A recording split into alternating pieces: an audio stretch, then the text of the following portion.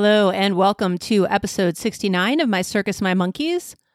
Today I want to talk about the best gift you can give your team this holiday season. It's not gift cards. It's not your Aunt Betty's famous rum balls. It's not even cold, hard cash. But this is something that's going to positively impact your team, increase performance, and make your job easier. So stay tuned.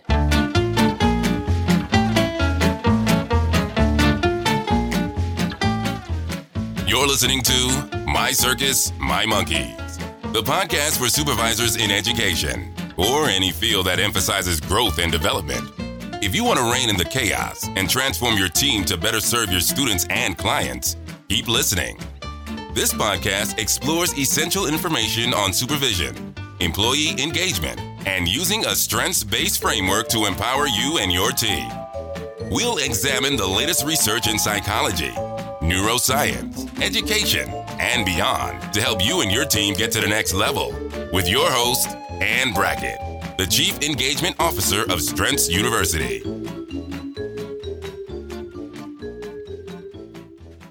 The holidays are upon us. We just celebrated Thanksgiving, along with our biggest buying holidays, quote unquote, of the year. So Black Friday, Small Business Saturday, Cyber Monday, maybe there was something on Sunday. I don't know, just buy stuff. Now, I don't know if you typically buy something for your team, or maybe you throw a gathering or something else, but no matter what you were planning, the best gift you could possibly give your team is to invest in yourself as a supervisor. Now, first of all, I'm not at all suggesting that you are the world's worst supervisor. I happen to know exactly who that is, and I guarantee they are not listening to this podcast. Note, if you think I'm wrong, we'll do something on supervisor horror stories another time, and you can share your own entry for worst supervisor ever.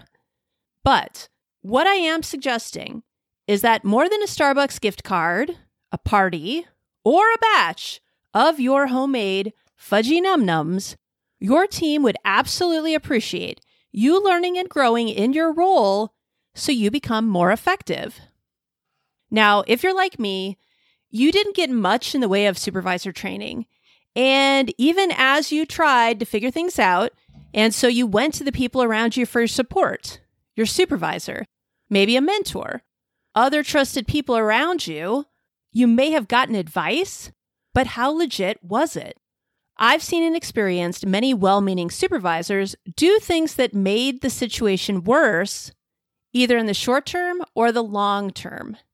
And I think we have many things that we do as supervisors that seem like a good idea, but really don't serve us or our team in the long run.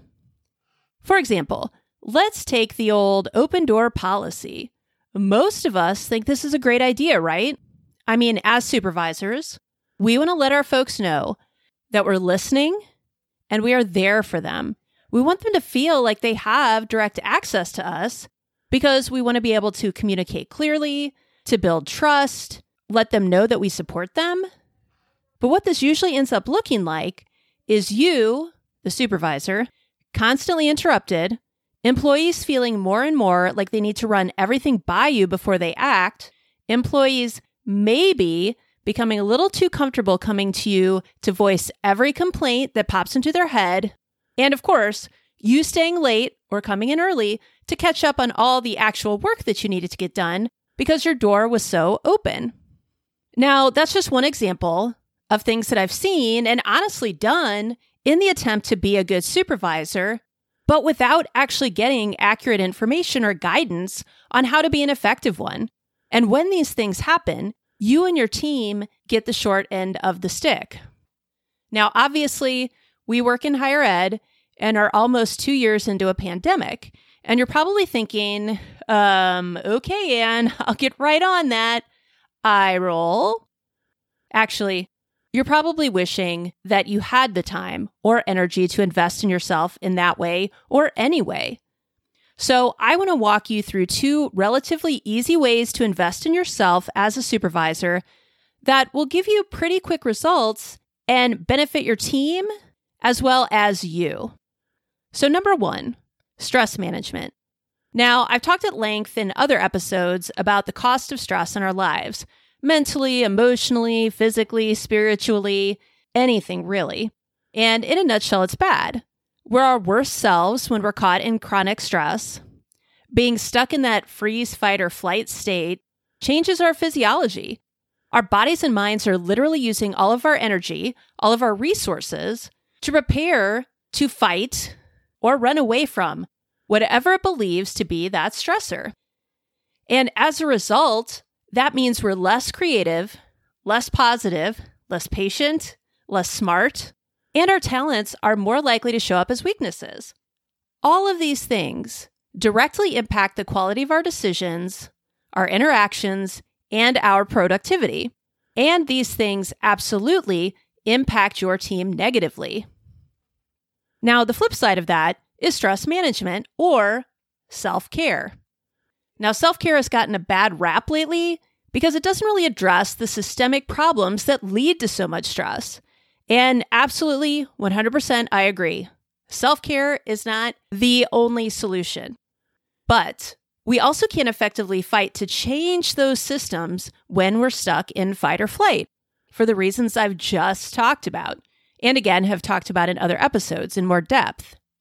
So developing a robust self-care practice is important for you as a person, but it's also important for your team. I often tell people in our trainings or when I'm coaching them that if you do nothing else but invest in your personal self-care, you'll automatically become a better supervisor. Why? For the very reasons I just talked about.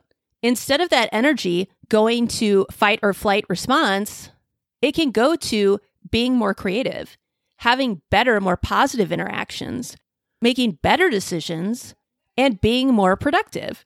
And all of those things are going to impact your team positively.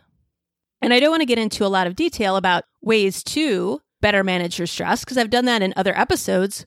But again, this is key, and it is something that you can do for both yourself and your team to become a better supervisor. So the next thing I want to talk about is energy management. I want you to start thinking about yourself in terms of energy instead of time. Now, we don't have time to get into physics or quantum physics here, but essentially, you are energy. And the hormones that are associated with the stress response actually make our brains and bodies focus on time. But time really isn't the problem. Imagine, if you will, and I don't think you're going to have to imagine this. I think that you've probably experienced this, but stick with me. Imagine, if you will, being absolutely slammed and overwhelmed with work. When you look at your calendar, it's just meeting after meeting. And then you see it. For whatever strange, inexplicable reason, there is an entire day with nothing on it. So after you finish crying, you quickly block off the whole day and you think, I'm going to get so much work done. Now, fast forward to that day. How much work do you actually get done? Not much, right? Why? Not because you lack the time. After all, you have an entire day free. You don't get much done because you don't have any energy. And all those scheduled things, the meetings and this and that, aren't there to motivate you to get to the next thing.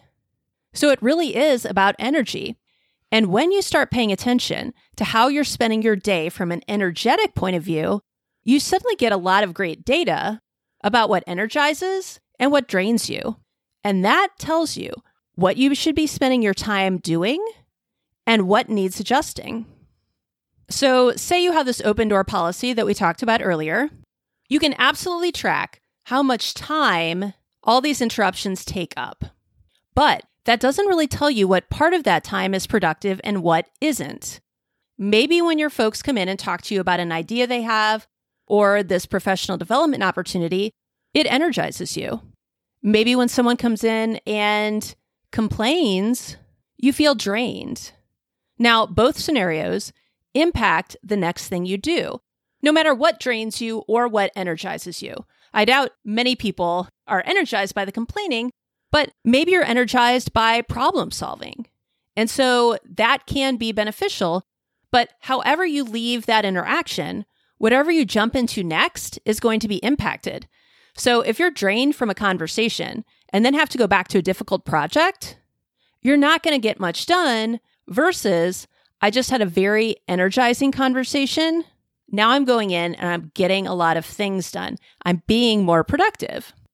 And when we know what energizes us and what drains us, we can better schedule our days to maximize our energy. When we know we have energy, we can focus on those more complex problems or tasks. When we know we're drained, we can focus on more rote tasks. Like, for example, when I'm writing, outlining, and recording the podcast, that's a higher energy activity. So I try and do it in the morning or anytime I feel like I have more energy. But actually editing doesn't take a lot of energy, and so I can absolutely do that when I don't have a lot of energy. That works just fine. And so when you start identifying what tasks and activities energize you, you can make sure that you do more of those and or coordinate them with your schedule better. And when you know what drains you, you can start looking around to see, are there other folks on my team who find these very things energizing and start shifting those tasks around? And there's absolutely a connection here between talent and energy. When our talents show up as strengths, in other words, we are talented at this particular thing, and our talents show up in a way that helps us be productive.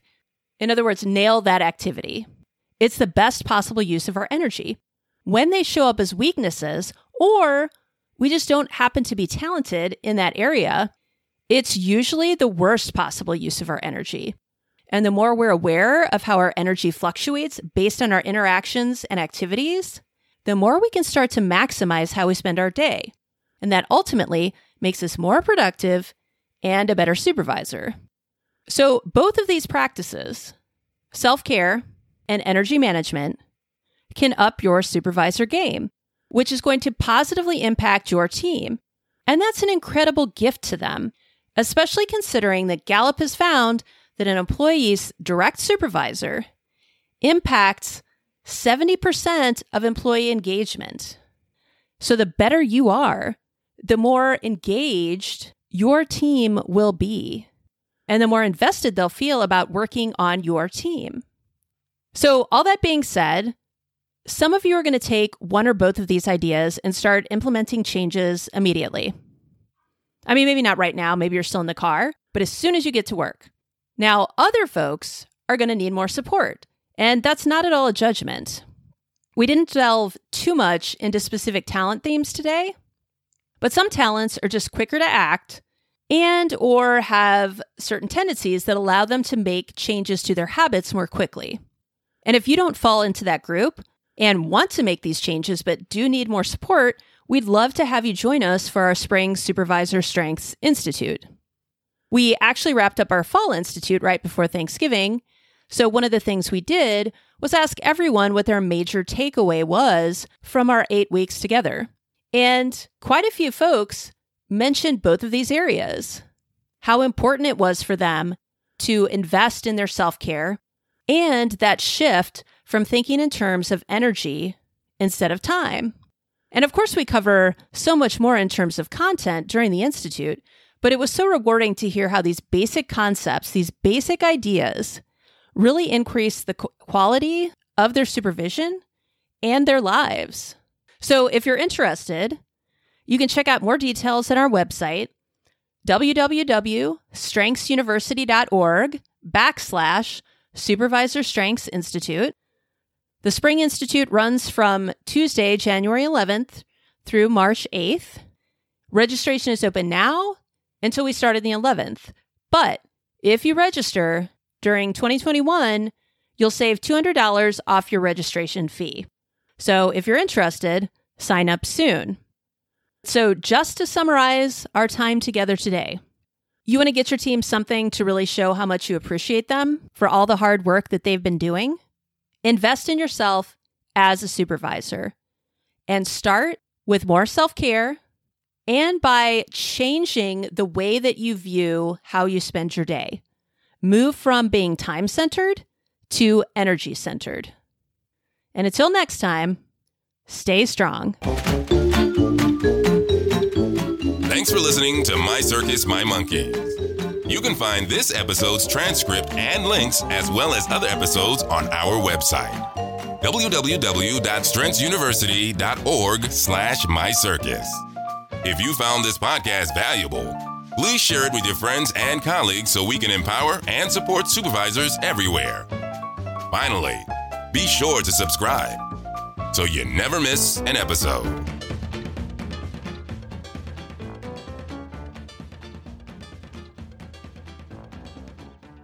As always, Alicia and I are here to support you as you reflect on where you are and where you want to go. One great way to invest in yourself and your team is to join us for the summer cohort of the Supervisor Strengths Institute. We are revamping the Institute this summer to make it even more manageable for your busy schedule. It is the same great content, but we've condensed it so you can work through each week's modules and start implementing change even faster. We know that life can too easily get in the way of you staying on track, so we've also added a bonus for everyone who completes all 8 weeks of learning. You will get an additional 60 minutes of our time, and you can use that for more individual coaching, a short team session, or to receive a discount on a longer team workshop. Our Summer Institute starts on May 28th. Go ahead and register now. Check it off your list. We want you, your team, and your students to shine their brightest, and that starts with you. So join us for the Summer Institute using the link in the show notes, or if you have questions about the Institute or other services, contact us at Anne, and that's ANNE, at strengthsuniversity.org. Thanks for listening to My Circus, My Monkeys. You can find this episode's transcript and links, as well as other episodes, on our website, www.strengthsuniversity.org/mycircus. If you found this podcast valuable, please share it with your friends and colleagues so we can empower and support supervisors everywhere. Finally, be sure to subscribe so you never miss an episode.